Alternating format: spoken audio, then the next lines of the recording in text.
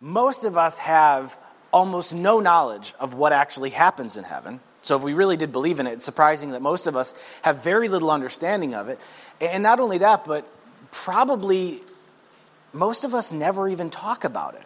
We've probably had only a handful of conversations, maybe at specific points in our life, but it's not something we commonly discuss, is what's going to happen in heaven. What's the afterlife like? It probably hasn't been on your mind that much. I mean, to be honest with you, I think that the church, not just our church, but I mean the church in general in the United States, we've done actually a pretty bad job handling heaven. I really do think that. I don't think we've talked about it very much. There's very few. I mean, if I count back years and years of me going to other churches before we planted Acts, I can maybe remember one or two times in which the pastor actually stopped and focused in on talking about heaven. Very often, we spend the majority of our life, even if we are somebody who says we believe, talking about what we're going to do with this life. Not about what happens after this life. It's all about figuring out how we're going to live this life, how we're going to make the most of it, do the best we can with it. But we very rarely talk about what's going to happen after this life. Now, that being said, to take a step back and not throw too many stones at the church, I think part of this is the product of our American culture.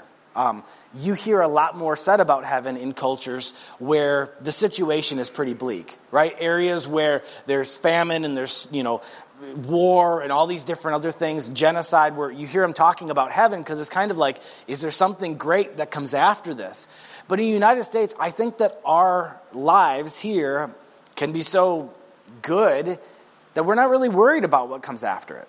We're worried about enjoying what we have here. I mean, the world is pretty great. A lot of us have a pretty fun time. There's high highs, and we think this is what I'm really worried about. I'm not really concerned about heaven. But I think it's really important that we discuss this subject. I mean, really, no matter who we are. If you're the person who you are a believer and you say, no, I do believe in the idea that there's a heaven and that God's going to send us there after we die. If you have that belief, you're going to spend the broad majority of your existence in this afterlife. Right? Way, way, way more than you're going to spend here. So it would be important to understand what's going to happen in that afterlife. And if you're exploring your faith in some sense or another, where you're like trying to figure out like, what's all this faith all about? Any religious system you really go into, one of the first conversations is, what do you believe happens in the afterlife? That's a standard question that would be asked of all religions, right? And you would think, well, if I'm exploring Christianity, of course, I would wonder, what's your take on the afterlife? Aside from that, no matter who you are, I think all of us have likely lost somebody, and we wonder, where are they? We've lost a family member, a close friend, mom or dad, and we think, where are they?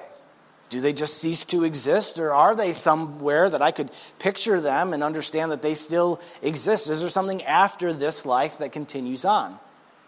Well, I got even more interested in this subject a few years back because I read a really, really fascinating book by a pastor named John Burke. The book is actually called Imagine Heaven, and John is a pastor of a church out in Texas, and he ended up getting fascinated by the same subject, talking to thousands of people who had had near-death experiences, or NDEs, because people started noting that people who had these near-death experiences and all of a sudden felt as though they left their bodies, they started seeing similar things. Over and over and over again, they would see a similar place. They would have similar experiences. And John wrote this book to kind of reconcile the conversation of these people's near-death experiences with perhaps what actually is talked about in the Bible, in these writings, these ancient writings that were supposedly sent from God in regards to what we postulate about heaven, and do they line up? This book is fascinating. If this subject interests you in any way, where you think, I really am interested in the idea of heaven,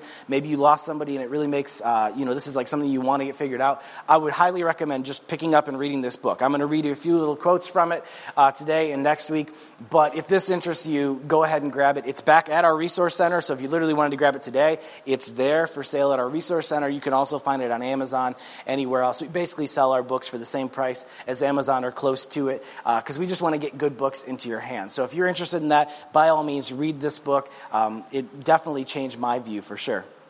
But the reason John wrote this book, and why I think it strikes us so interestingly, is because these near-death experiences are starting to gain the attention of not just religious people, but scientists, medical staff, in fact. Believe it or not, articles have been written about these experiences in medical journals such as Psychiatry, The Lancet, Critical Care Quarterly, the American Journal of Psychiatry, and the Journal of the American Medical Association.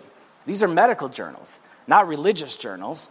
And they're writing about these near-death experiences because they're becoming so much more common. Our technology is getting good enough that we're kind of rescuing people back from that edge of death, and their experiences are kind of being compiled. And the reason why, more than anything, they're really standing out is because regardless of sex or regardless of where they were born in the world or regardless of age or regardless of religious background, they're seeing the same place. They're talking about the same locations. They're experiencing the same things. And that's kind of what caught their attention, because it wasn't as though it's one religion is seeing one thing and another religion is seeing another. One area is seeing this and another is seeing this. It's that they're all kind of seeing this picture of the same environment. This so much caught the attention of a doctor named Jeffrey Long. He's a radiation oncologist, that he decided to research compiling thousands of these near-death experiences. And listen what he says, just as a doctor talking about this subject. By studying thousands of detailed accounts of NDEers, I found the evidence that led to this astounding conclusion.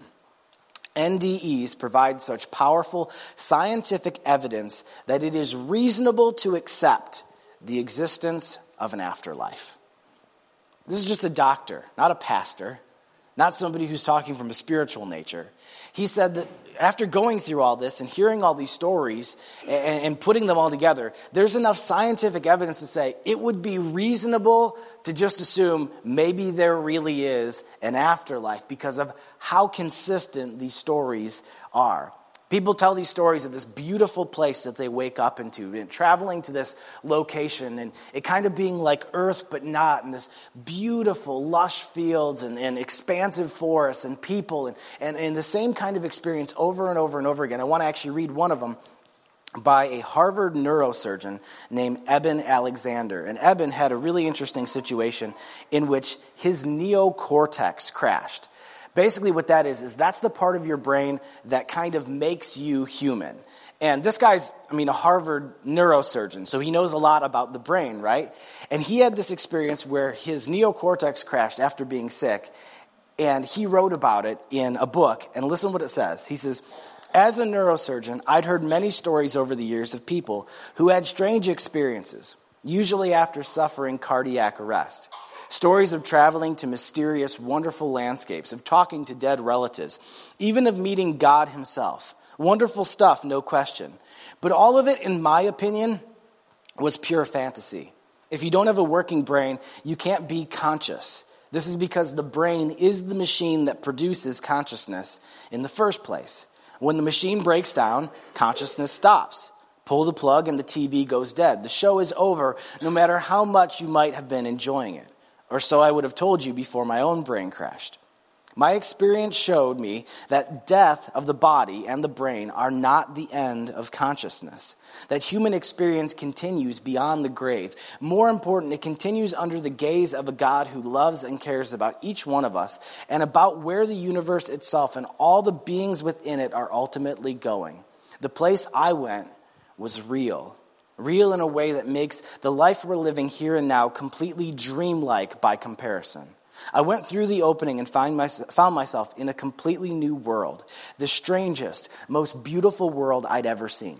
Brilliant, vibrant, ecstatic, stunning. I could heap on one adjective after another to describe what this world looked and felt like, but they'd all fall short. I felt like I was being born. Below me there was a countryside. It was green, it was lush, and earth-like. It was earth, but at the same time it wasn't. I was flying, passing over trees and fields, streams and waterfalls, and here and there people. There were children too, laughing and playing. The people sang and danced around in circles, and sometimes I'd see a dog running and jumping among them. This Dr. Eben Alexander writes about his crashed brain. And it's so fascinating because he said, I would naturally assume that our consciousness, what we think of as kind of the person inside of the body, that's our consciousness, which is in our brain. So as soon as our brain turned off, there'd be no more. But he said, that's actually what happened. My brain shut down and I was still fully conscious. That I went to this place and I was still alive and present. And this doctor, he sees the same thing that multiple other people see. They see this place that's like Earth, but it's different. They talk about the amazing beauty about the idea like almost every blade of grass was perfectly placed. That it seems as though like the colors weren't just colors, but like light was coming through the colors into their eyes. And to be honest with you, when you hear their stories, you can tell every time they're kind of searching for words because they can't put human words to describe what they had experienced. It's too grand of an experience that they can barely describe it, right? But what's so fascinating is that idea that he says what he saw. And for me, I put it up next to what I have heard and read about in stories that are inside the Bible. There's this guy named John, and John was one of Jesus' closest friends. He ended up traveling with him, living with him, and then after Jesus had died, come back from the dead, disappeared, basically, he ended up being exiled to this island called Patmos to starve to death. And while he was there, John ended up writing this book called Revelation. He said that God's Spirit came to him, that he took him basically into the heavens, and he showed him what the afterlife would be like and asked him, would you write this down, John, so people could get a glimpse of what the afterlife is like.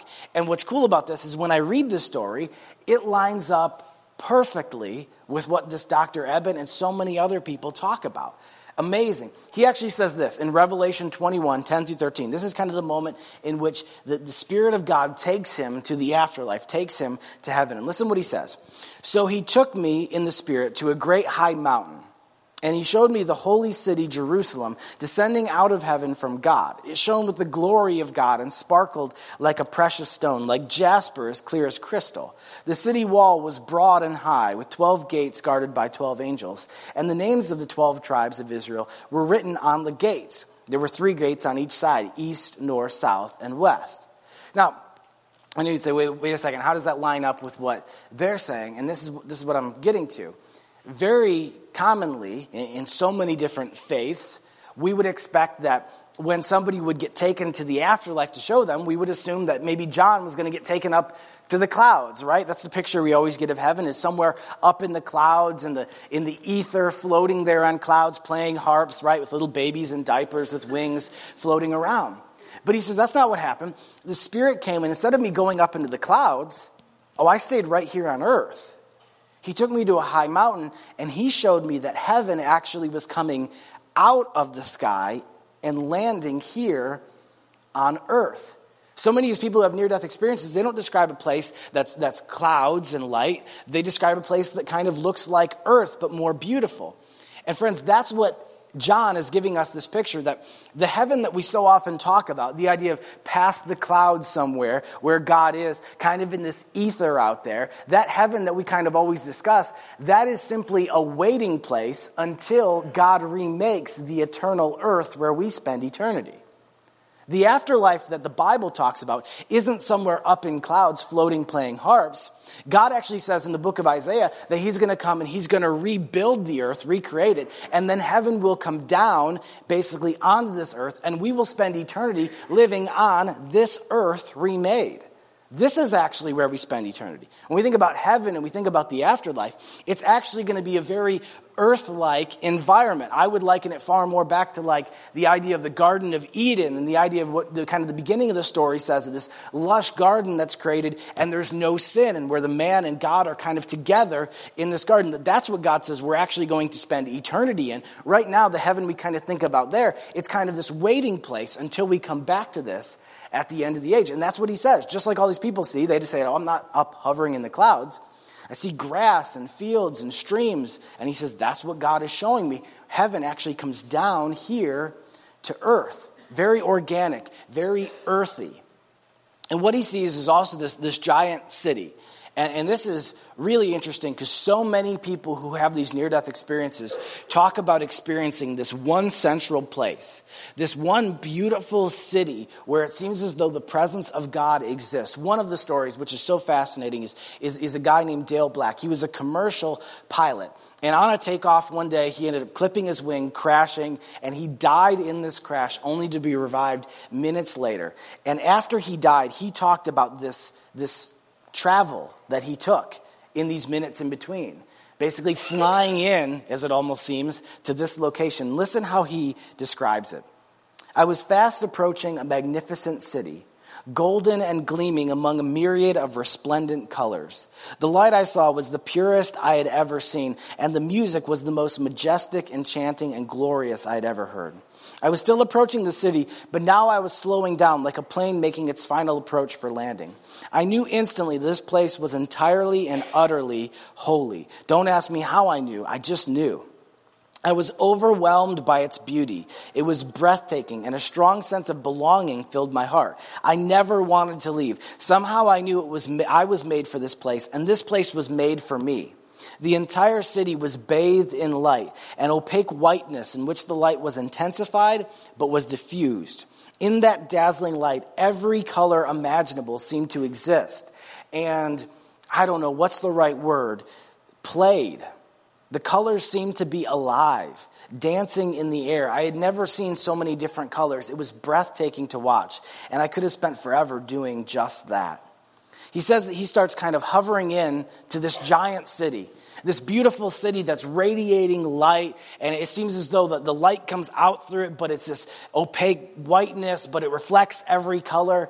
And when I look at that, John goes on to describe this exact same city in the book of Revelation. He talks about this exact same thing, and the way they line up is just amazing. Listen what John says about this same city that I believe Dale got a glimpse of. In Revelation 21, 15 through 18, and then 21 through 23.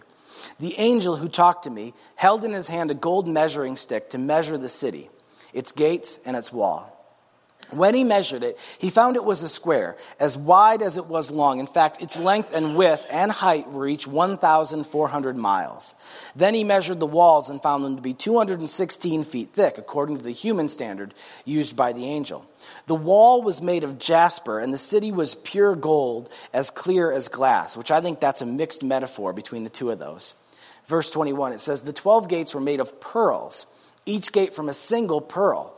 And the main street was pure gold as clear as glass. I saw no temple in the city, for the Lord God Almighty and the Lamb are its temple. And the city had no need of sun or moon, for the glory of God illuminated the city, and the Lamb is its light.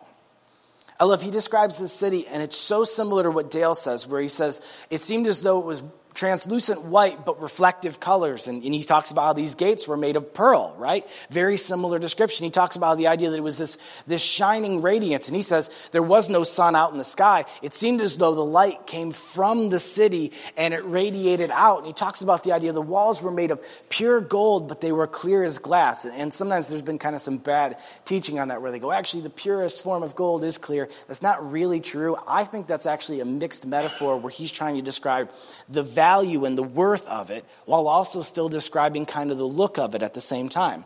And he says it's just beautiful gold, but it's like clear where you can see through it and the light radiates through this beautiful city. So many people see pictures of this city in their near-death experiences.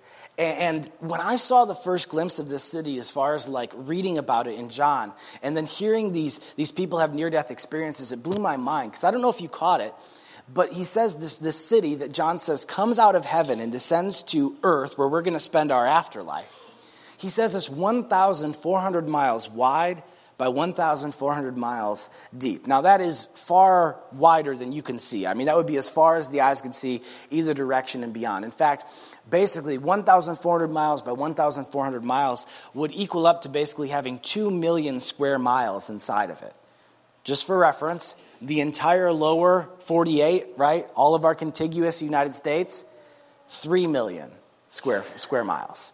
So when you do the comparison, this city that he's talking about is literally around the same size as the entire United States to the west of the Mississippi River. That's how big this city is described as. We're not talking about a little city where everyone's packed together.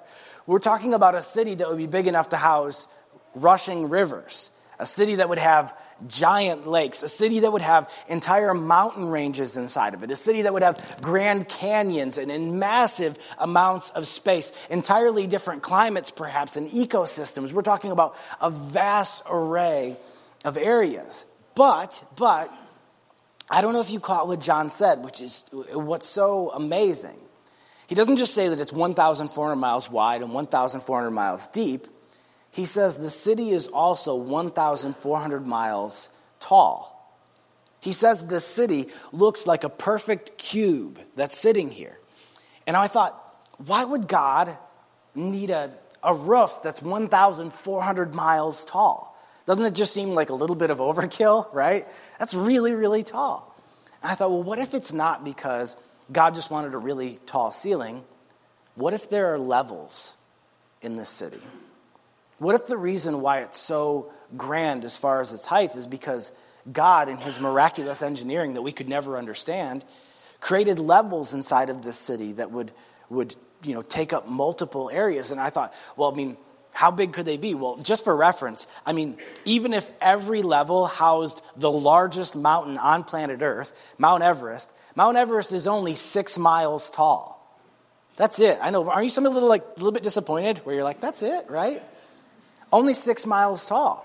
That means that if every level could house a Mount Everest, it still means that there could be 233 floors inside of this city.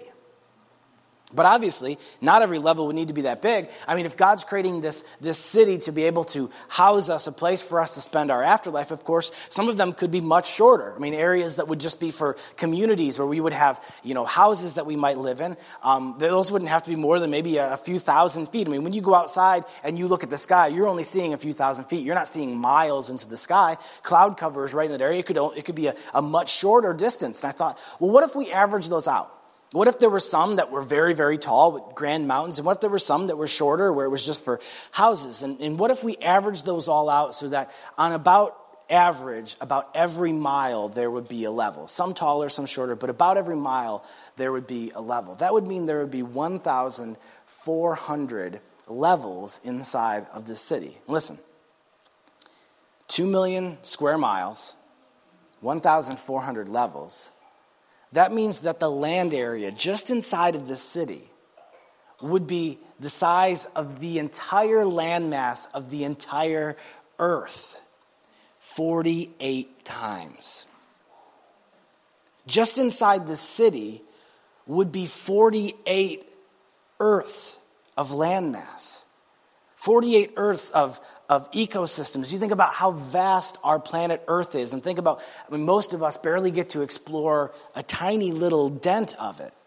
All of the land on Earth, 48 earths worth of land, just in this one city. And as I started to step back from that, I realized, man, heaven isn't some place where we're going to be bored sitting on a cloud. God has created an expanse far greater than we could imagine, to be able to explore, to be able to enjoy. The idea we wouldn't be packed together in little apartments. Each of us might have these vast stretches of land in which we explore on our own, and we have to be able to do whatever our desires might be, to roam, to hike, to hunt, whatever the situation might be. Who knows? The vastness of it is just amazing. Now, what I think is really great about that, not just the idea that it's very earthy, and it makes sense to me in regards to that, but all these people who had these near-death experiences, almost all of them talk about another similar experience they had. Not just that they saw this beautiful place or that they got a glimpse of it, but that they were actually present in it. Not like they just saw a video roll of this location, but that they were actually embodied and present inside of this eternity.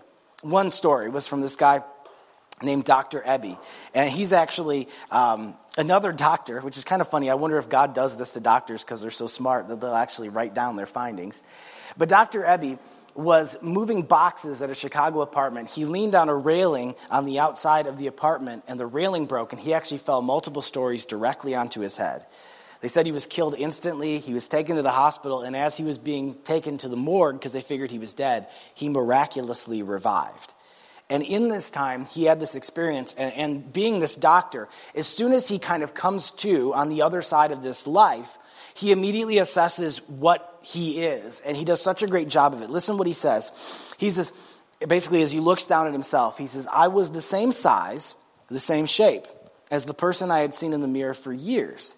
I was clothed in a translucent flowing gown, pure white but transparent to my gaze. In amazement, I could see through my body and note the gorgeous white flowers behind and beneath me. This seemed perfectly normal, yet thrillingly novel. My feet were easy to see, no bifocals necessary. Obviously, he had bad eyes in this life. He says, I had instantly noted that my eyes were unlimited in range of vision. 10 inches or 10 miles, the focus was sharp and clear. There were no bones or vessels or organs. The abdomen and chest were organless and transparent to my gaze, though translucent to my peripheral vision. Again, my mind, which worked here in heaven with electric-like speed, answered my unspoken query. They are not needed. Jesus is the life here. He is the needed energy. Dr. Ebby comes to, in this afterlife, and as assessing himself, he says, I looked down and I immediately realized I have my body. Although it's kind of different, he says, I can kind of see through it. And the two words he uses, transparent yet translucent. I don't know if you guys go back to like high school where they teach you that stuff in like physics class, or transparent, see through, translucent, kind of see through, right? He says it was though I could see through it, but kind of in my peripheral, I still had a real form. I wasn't just like hollow. I still was translucent when I kind of looked at myself, where I had a real form that I could exist in. Now listen, this makes no sense with a multitude of faiths around the globe. A multitude of faiths, when they talk about the idea of exiting this world and entering into the afterlife, many of them talk about the idea of dissolution of spirit. It's a very common theme in religious ideas. The idea that basically we will depart from our body and our energies will disappear into the universe. We'll become one with the universe. Or there'll be some sort of materialistic change, or we'll be spirits that are finally freed from these bodies that are weighing us down. Christianity really kind of stands alone in regards to saying, no, we are going to be completely embodied. In fact, Paul wrote about this same subject to the Corinthian church. Paul, believe it or not, also got a glimpse of heaven. He wrote about it, that he actually saw God took him to what he called the third heaven. So basically, first heaven, sky, second heaven, planets. He called it the third heaven, the idea of like where God must be, and gave him a glimpse of what the afterlife would be like in it. I wonder, for real, if this wasn't actually Paul having a near-death experience. We have credible evidence in the book of Acts that Paul was taken to the point of death multiple times in beatings and stonings. I wonder if he didn't see a near-death experience, because he does not give reference to when he experiences this. I wonder if he didn't see it then.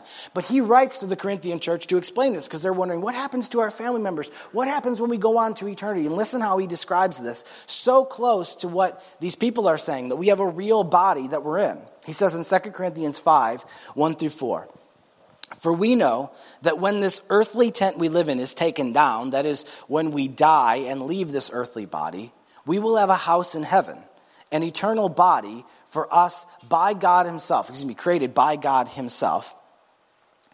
Let me not lose my place here. And not by human hands. We grow weary in our present bodies, and we long to put on our heavenly bodies like new clothing. For we will put on heavenly bodies. We will not be spirits without bodies. While we live in these earthly bodies, we groan and we sigh. But it's not that we want to die to get rid of these bodies that clothe us. Rather, we want to put on our new bodies so that these dying bodies will be swallowed up by life. I love Paul says, some people have been wondering and asking, but it's not like when we die, we disappear from this body and we just become a floating orb of light somewhere, right? Or a spirit that dissolves. He says, no, we're going to have a body. He says specifically, God had already designed a better body for you. And that's so good too, right? It's not just the idea we step into eternity with what you have, right? Because some of you are like, this thing is wearing out, right? Some of you are, I'm 30 and sometimes I'm like, that didn't used to ache, right? Some of you are like 40, 50, 60, and you're like, just wait, brother, right? There are days you wake up and you're like, oh man, this thing is tearing down, right? We don't just take this body into eternity, right? It says we're given this new body. I like what he says. It's not that we want to die, like we hate this body. That's not the case. A lot of religions, that's the case. It's kind of like just to be freed from this terrible earthly tent. He says it's that we're going to be swallowed up by life and rejuvenated to a new body. And I think that's so fascinating because he's talking about something that I believe we get a picture of in Jesus when we talked about it just last week. That Jesus died, was buried, and 3 days later he came back from the dead. And Jesus is fully embodied. He shows up to the disciples. They can recognize him, although he can kind of change his appearance enough that maybe sometimes people don't recognize him. Maybe there's something kind of interesting and spiritual with that. But also, he comes up and he eats dinner, he eats breakfast with them. But also at another time, they're in a locked room, and all of a sudden Jesus just like poof appears in the room and freaks them out, right? All of a sudden they're in lockdown and they're like, what are we going to do? And all of a sudden Jesus just like smoke and he's like, peace. And they're like, go, I'll jump back, right? Ghost, everybody running. He's like, it's me, it's all good, right? So we know there must be something in regards to the idea that his body has new capabilities. But Jesus was very much so in a body. I actually think this it makes so much sense, and also, to be honest with you, it brings so much comfort to me. I don't know about you. Maybe I'm just too practical of a person. I don't like the idea of being a floating orb of light. I don't like it. I don't like that idea at all. I understand the idea of living in a place that's similar to Earth and having a body that's similar to mine. And can anybody else just agree with me? Jesus ate when he was here on Earth, which is good evidence to prove there is food in heaven. Amen, right? No floating orb of light. Floating orb of light, you're like, where does the bacon go, right? I need a mouth because, man, I want to celebrate and eat. There's going to be food in heaven, and it makes sense that we're embodied and that we're present in that. I actually think, here's what I think, because a lot of times I like to kind of think outside of the box with this. I don't think it's just the idea that we get a new body and it's like engaged in spiritual things. I actually wonder if we're not giving a fully physical body, but removing the sin in which it doesn't tear down, then we exist on these levels. Because listen, this is pretty cool. There's a guy named Brian Greene, and he wrote this book called The Elegant Universe, okay? And he was talking about a thing called string theory, which is like, if you want to explode your brain, go and read this stuff, because it'll blow your mind, right? But this man won awards because of his understandings of the universe, and this idea of string theory is to kind of rationalize and understand the universe. And listen what he says. He says that he postulates that quantum mechanics and general relativity, which is how we kind of understand the universe at this time, he postulates that they only reconcile if there are 6 more hidden dimensions inside of our universe currently. We exist in 4 of them. We exist in a 3-dimensional world with time, which is considered the 4th dimension, which is immovable. He says there are at least 6 more. By my math, the only way the universe works is if there are 6 more dimensions that we don't even know of that are currently present and existing. My question is, what if when we get this new body, it's not something spiritual? What if we get a real body and we just have access to all of these dimensions? What if Jesus wasn't doing something miraculous and spiritual when he appeared? What if one of the dimensions is the ability to be able to like dissolve and be present inside of these 3 dimensions? And all of a sudden he just appeared, right? I think that we're going to have an actual physical body that exists inside of these dimensions. And I think it makes so much sense in regards to the universe. So if you have people who are on the other side and you're wondering, they're completely embodied. If you're wondering what they're in, it's not somewhere sitting on a cloud, somewhere strumming a harp, but this beautiful, vast array in which they're participating in. Do you really believe in heaven? Because this is what I think, okay? When I step back from it and I look at it, there is evidence for an afterlife. Not faith. We can talk all about faith. There's evidence for an afterlife. And the evidence is pointing that there is an afterlife that is amazing. Not only that, but if I just might, it lines up to a freakish detail with the afterlife that's described inside of the words inside the Bible. It does not line up with so many other faiths. And it looks strikingly similar to the afterlife the Bible talks about. I wonder if perhaps these near-death experiences are trying to get our attention to show us that what's been talked about thousands of years ago, given to us by God, is actually true. There's evidence. Plato, the great philosopher, once postulated an idea to try to explain kind of how much our perspective could shift, okay?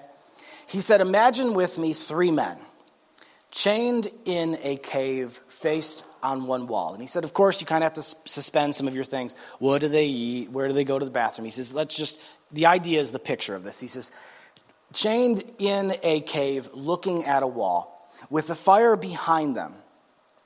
And they spent their entire life staring at this wall. And he said, certainly these men would deign to believe this was the entire universe. If they had never seen anything else, never experienced anything else, they would look at this wall and they would assume this is the universe. The shadows that they see move and the voices they hear, they would assume those voices were coming from the shadows they saw on the wall. The black and white that they had experienced, they would expect those are the only colors available. But he said, imagine unshackling these men and turning them around to see a human being speak to them. To be able to walk out of the cave and see the colors of the rainbow. To be able to experience the grand expanse of this world. I say that because in the book of Hebrews, the writer says this about our current world we sit in. Hebrews 8:5. He says, they serve in a system of worship that is only a copy, a shadow of the real one in heaven. He says, in fact, when Moses was getting ready to build the tabernacle, God gave him this warning. Be sure you make everything according to the pattern I've shown you here on the mountain. He says, when Moses was trying to create the pattern of worship, God said, I don't want you to just do anything. I want you to do a reproduction of what's actually happening in heaven. And when Jesus came, he set up kind of this system of how we're to live. But he said, really, I'm just coming kind of bringing you a picture of what's going to happen in eternity. And I would ask this, what if the writer of Hebrews is right? And what if, although we've had these amazing experiences, I mean, we've seen grand beauty inside of this world. We've had heights of emotion, of happiness, of joy. What if everything we've ever experienced on this earth is just a shadow of the afterlife to come? I know, you'd say, but this world is so beautiful and it's so grand and it seems like this is everything. But what if all this was just a shadow? And in the afterlife was waiting for us a world far more grand than one we have ever seen. I want to do this. One, okay? You might be a believer. And I hope that today, as you get a glimpse of this, it changes your faith. Maybe it takes away some of the fear of what's going to happen when you finish out this life. Maybe it takes away some of the fear of people you've lost, and you can picture a real place that you exist with a real body in a real world that makes sense. But two, maybe you're the person that you're still exploring your faith. And I would say this, as you get a glimpse of this, maybe it makes you realize the fact that when you come into a place like this and I say that there's a God who loves you and has prepared a place for you, it's not some boring eternal church service, right? Because that's what a lot of people think who are exploring their faith. They figure all the fun stuff's got to be in hell, right? Heaven. Man, I'm not going to sit there in some church service forever. Right now you're thinking, wrap this up, right? I got stuff to do. But maybe you get a picture and you realize, I never realized that the heaven of the Bible is this amazing expanse of a world similar to ours where we're embodied. And that's what God had prepared for me. That when you talk about the idea that Jesus came to this earth and the whole picture, that Jesus didn't come to this earth to start a religion, that Jesus didn't come to this earth to be able to start a movement. He came to rescue us so that we could go to this place with him. Jesus is going to be in this place. No matter what, this place is created for the presence of God to be. But listen, Jesus loved you so much that he didn't want to go there without you. The whole story of why Jesus came is because our sin separates us from the presence of God. And when we still have our sin in our lives, which is all the flaws and failures and imperfections in our life, we won't make it to that place of the presence of God. And God loved us so much that he didn't leave us in our brokenness. Jesus came and he lived a perfect life. And when he died, it says that his death paid for all of the sin in our lives so that if we follow him, he literally will be the path that will take us from this life into that eternity that we can spend it with him. Will you pray with me? God, I'm so thankful for everyone here today. I pray for all those who are here that you would bring about maybe a new understanding of what your heaven really looks like. Maybe it would bring comfort. Maybe it would bring peace. And God, I pray that you would give us a newfound confidence inside of it. Well, right now, if there's people here, and maybe you're it right now. Maybe you feel right now as though you're that person exploring and you understand heaven like never before. Maybe you never realized the reason why Jesus came wasn't to start a religion, but it was to rescue you and bring you to this place. And I just want to give an opportunity. I think that life is too short to not give people opportunities. So no one's looking around. Everyone's heads bowed, eyes closed. It's just between you and God right now.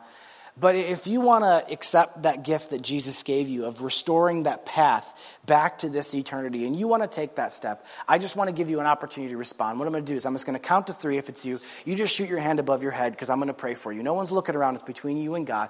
If it's you, you can kind of feel it's you today. Don't miss it. 1, 2, 3. Go ahead and shoot up your hands if it's you. Yeah, I see you, sir. Go ahead. Keep them up for a second. I see you back there, man. Yeah, I see you, sir. Yeah, it's not too late. I see you here, sir, right down front. Yeah, I see you back there, sir.